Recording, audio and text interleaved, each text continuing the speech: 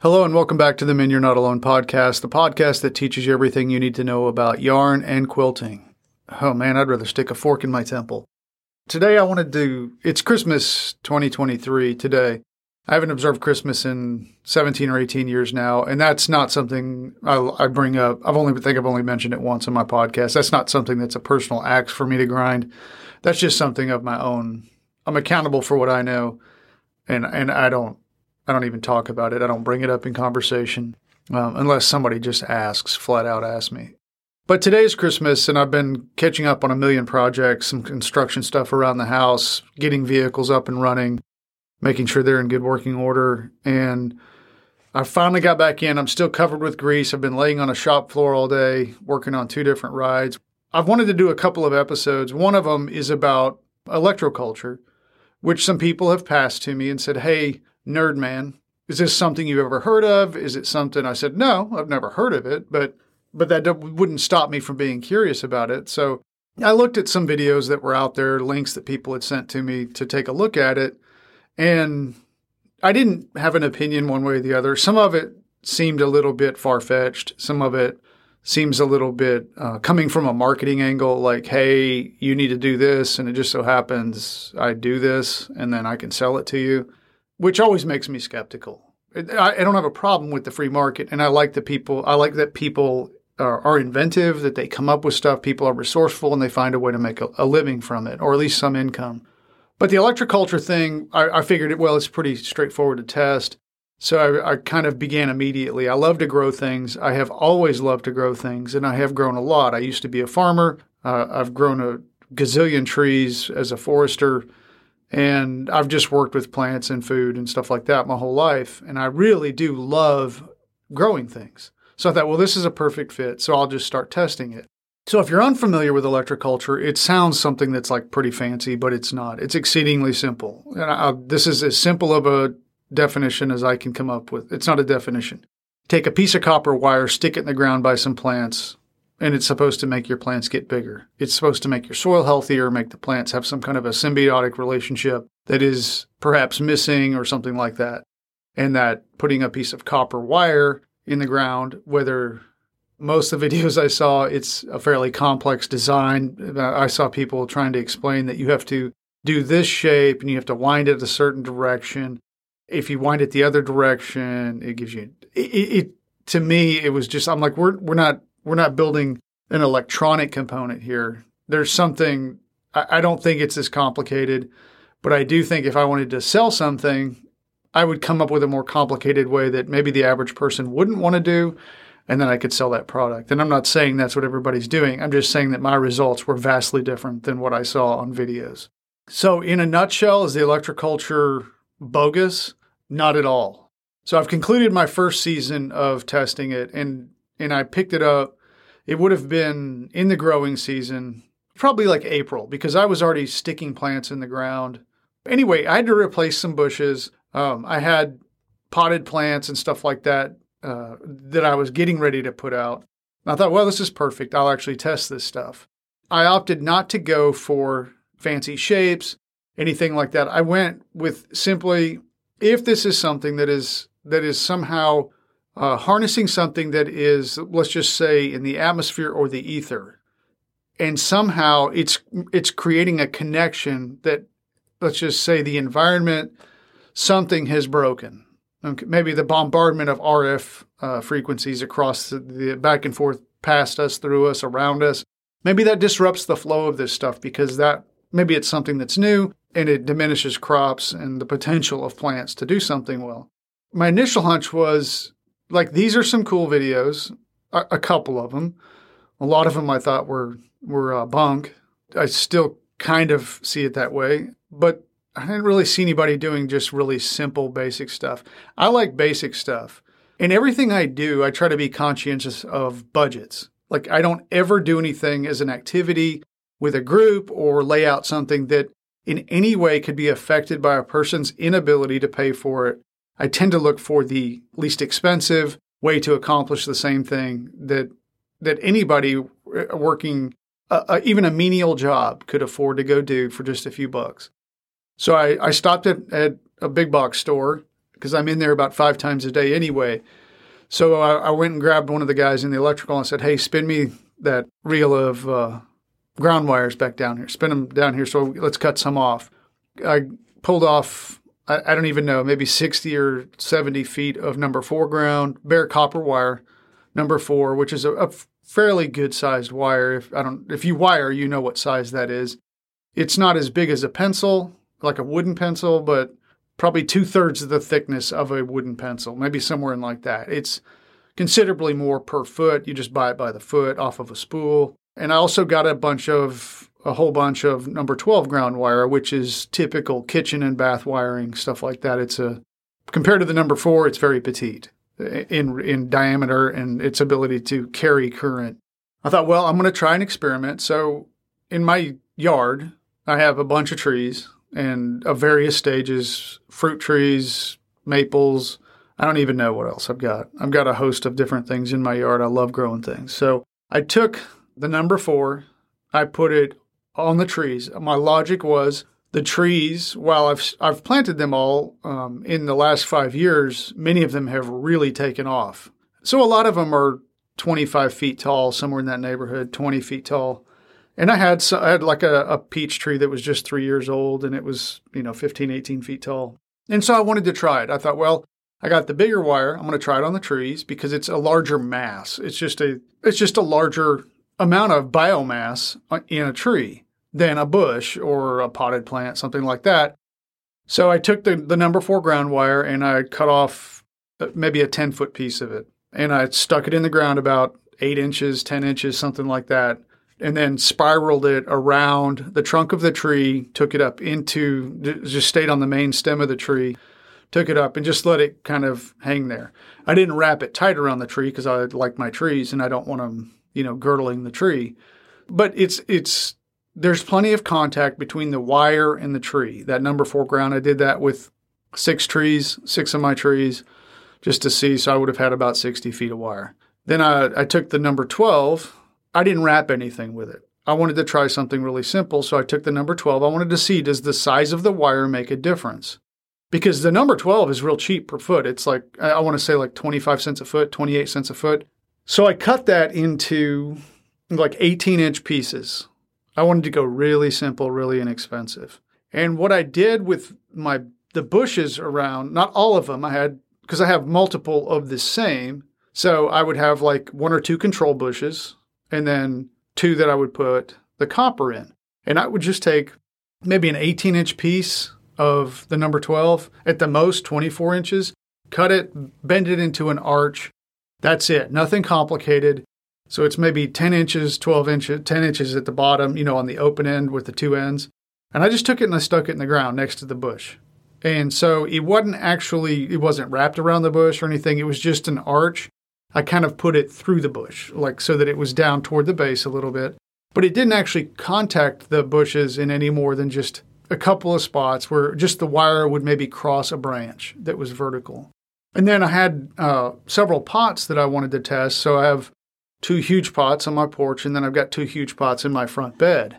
And I hadn't planted those yet, so I wanted to try an experiment. So in one of each, I put the same plants in each pot. Or I put the same plants like in the 2 big pots on the porch, the 2 pots outside on the beds. I used the same plants in each of those 2 sets of pots. And that way I used the same dirt, the same plants, planted them at the same time, bought them at the same time. They were very healthy plants when I bought them. And so I wanted to try a real controlled experiment to see, because I really was thinking this is just, like, it kind of drew some humor. Like, it looks goofy. So when you're cutting wire and you make an arch and you go stick it in your pots and stuff like that, like if a neighbor's outside, they're wondering what you're doing. And which is cool because I think people just kind of are used to it with me, that I'm always doing something unusual around my house or in it or outside of it. If we just fast forward through it, I realized as I got to the end of this growing season that trees, while the trees here in Tennessee, they do grow fairly quickly compared to most parts of the country because we get so much rain. The climate is so moderate. It's kind of a sweet spot for a lot of trees, for a lot of everything. As I approached the end of the growing season, I kind of figured I don't have enough trees to try this. To really measure it with trees, I would really need multiple dozens of trees, almost like a nursery. If I owned a nursery where I've got rows of trees lined up, all of the same kind, and I can take half of that population and put copper around it, or spiral it around it the way I did, and then have a large control, a large something, and then, a large control and a large test population, and then monitor it over the course of like 5 years. Because one season with a tree, it's hard because the growth, even if it's fairly quick for that tree, it's hard to attribute it to just the ground wire. You need a longer horizon to test.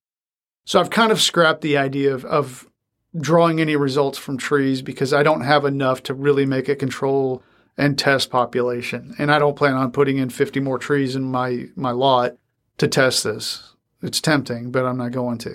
I may try it with some small ones, maybe some seedlings or something, and just see if I can get a difference in seedlings. Maybe that's a better scale of doing it, and just run it for like 3 years. And then I can sneak out and put the trees in people's yards or something.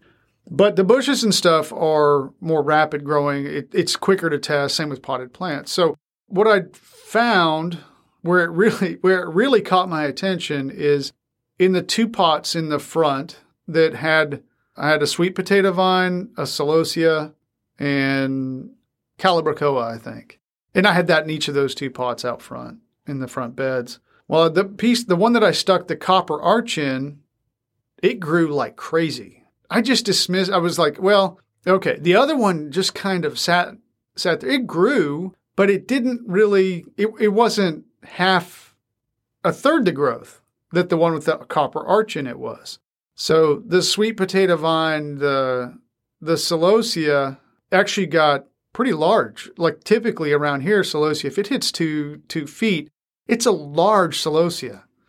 This nailed 2 feet like in no time. So, I mean, not like overnight, but in 3 weeks or a month, this thing had grown so much larger than the other plant that was basically my control pot.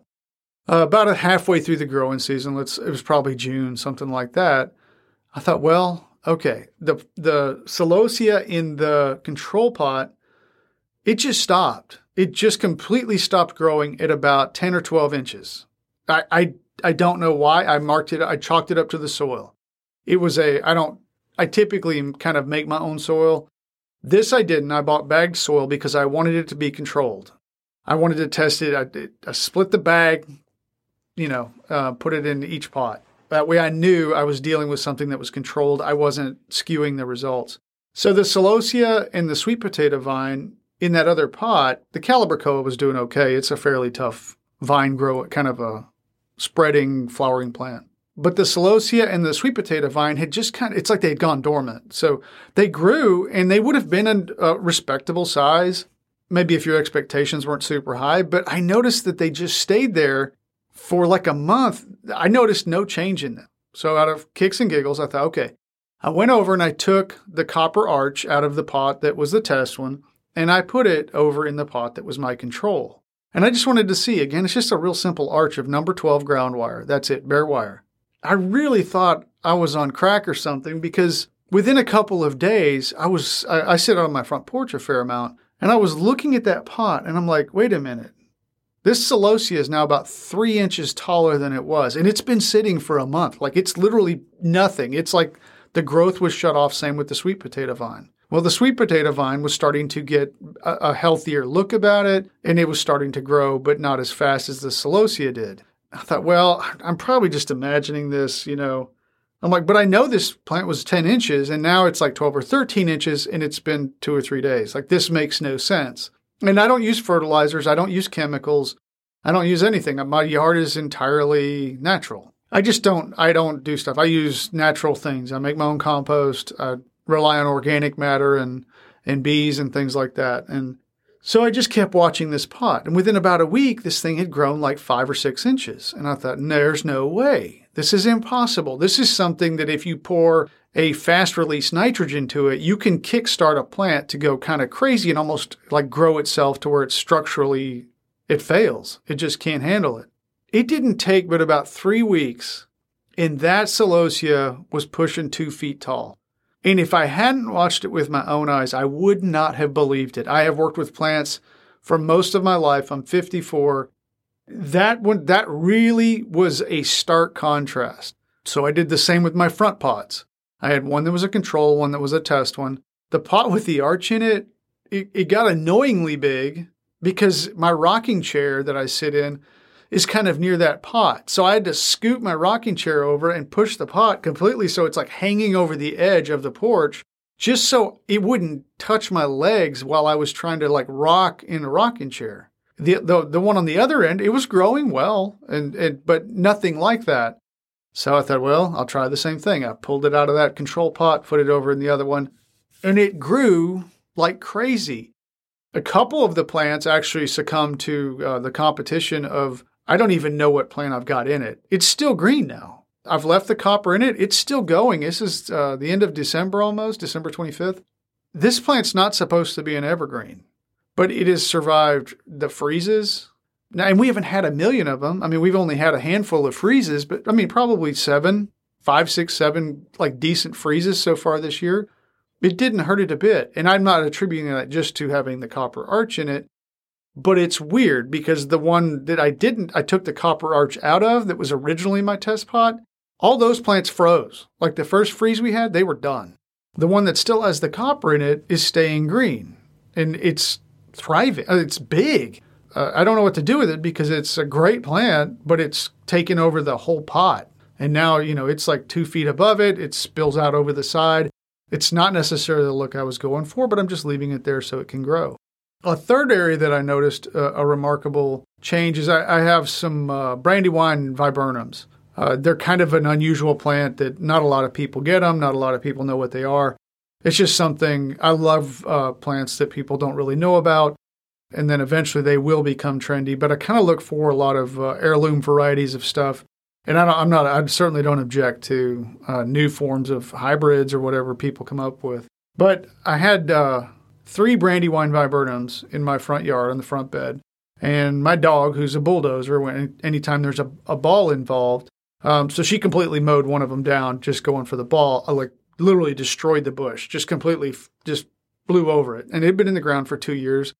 It was, they're all about 3.5 or 4 feet tall. And they do well here. But she completely destroyed that bush, broke all the stems off and everything because she just slammed into it. So I went and got a replacement that was about 18 inches tall, once it's in the ground. And I thought, well, here's a great experiment. So I have the 2 brandywine viburnums that are already in the bed. They're well established. They've been in the ground for a little over 2 years, 2 full growing seasons. And I've got this one that I just put in. Here's a great test and control. So I have 2 controls and 1 test. So I planted that new brandywine viburnum and I put the arch in it. I made it a little bigger because the bush is just, I know the bush is going to get bigger. I didn't want it to start, hooking. I didn't want it to be in the way of the bush. So it was maybe a 24-inch piece of wire bent over into an arch. And I put that in the ground in April. By mid-July, that bush was as tall as the other 2 that had 2 years head start on it. By the time we got to the end of the growing season, like August, September, that bush is noticeably taller than the other 2 that still have 2 years advanced growth on it. And the girth of the branches is noticeably, the structure of the brandywine viburnum, it is noticeably beefier in the structure of the stems. The other 2 that have been in for 2 years, they're a little bit more delicate. They kind of droop once the plant goes to seed and makes this beautiful purple cluster of berries. They're really pretty. The one that had the copper in it, it did not produce berries this year, which I've kind of figured because I just planted it, this year. And typically new plants don't set fruit or you don't want them to. So this one did not set fruit. But the amount of growth, so it's about 5 or 6 inches taller than the other 2 that I didn't put the arch in, but had 2 years of a head start. So it's taller, it's wider, and it's got a beefier structure to it. For me, like in my initial testing, I just chalked this up as my first season, and it was not a thorough test. It's just somebody threw it at me. I had a little bit of time, not much, but I figured, well, here's at least enough of an experiment to try to see if there's a dog in the hunt. Based on what I saw, there is definitely a dog in the hunt, and it's something I'm going to be testing more extensively as we move back into the next growing season because I have expanded my garden. And those will be far easier to, I think, to test because the annual vegetables and stuff like that, you can definitely notice the difference. And you only need one growing season to really see a contrast, and I can have a large control and a large test population of each thing I do, from lettuce to tomatoes to squash, whatever it is I decide to put in. So that is my initial stuff. Is the electroculture bunk? No, I don't think so. Based on what I've seen, there's something legitimate to it. I can't explain the why part of it, but I don't believe if I can take a 18-inch piece of number 12 ground and just cut a straight piece, bend it into an arch, and shove it in the ground, and I can see that much of a difference, I'm exceedingly skeptical that you need any type of helix or spiral shape or arrows or triangles or pyramids or any of that. My guess, I haven't tested it, is the shape, the arch is enough with a straight piece of wire. You do not need a design. You don't need to buy anything. You can just go to a store that sells bare ground wire, get some of it and try it yourself if you want. To me, I think it would be worth you trying because really for less than $10, you can get a substantial number of feet of wire and run your own tests on it. I mean, I love the idea of being able to help people produce more food. I've got another experiment in the backyard I've been trying to get to for about 3 years, and hopefully will help people. I want to help people eat better and stuff that doesn't cost anything. Like I don't have a product to sell. I don't have any marketing or anything like that. That's not the point of why I do what I do. I do it in an effort, I think, because I have run so lean in so many periods of my life that I know what it's like to go without. I know what it's like to long for little things like being able to buy a package of hamburger or looking at those vegetables and saying, well, I can't afford that, but I can eat iceberg lettuce. I would just love to, whatever. I'd love to have a spaghetti squash, but I can't spend $7 on a spaghetti squash right now because I just don't have it. I've got another experiment I'm going to launch, but the electroculture, I think, could be, and I'm a bare bones experiment. Again, like I said, I don't use chemicals. I don't use fertilizers, and I don't need to. I've just found that if you get soil into a healthy state, specifically with organic matter, keep the chemicals off of it, which as long as the stuff that they're spraying in the sky isn't killing the soil, I'm not putting anything down that kills the soil. I rotate my plants, so I'm not growing the same stuff in the same space. I do use a cover crop in the wintertime. I use Austrian winter pea and triticale, both organic. And I've just found that it works. I don't need a chemical. I don't need a fertilizer. My plants thrive. I have a million earthworms throughout my yard, especially in my garden. The birds just live in my garden once it's growing season. And if I have to kick a sprinkler on or something, it looks like there's a robin reunion, blue jays, you name it, mockingbirds. It's like a family reunion of all birds. And they just sit on the ground and they wait for the worms to come up. But I think that the electroculture thing, it might be something worth trying if you have a garden or you plant maybe even just a pot that you have vegetables in. Maybe plant 2 pots. Try the wire in one, try a little copper arch, and leave one that you don't. But treat them both the same. Don't fertilize one and not fertilize the other.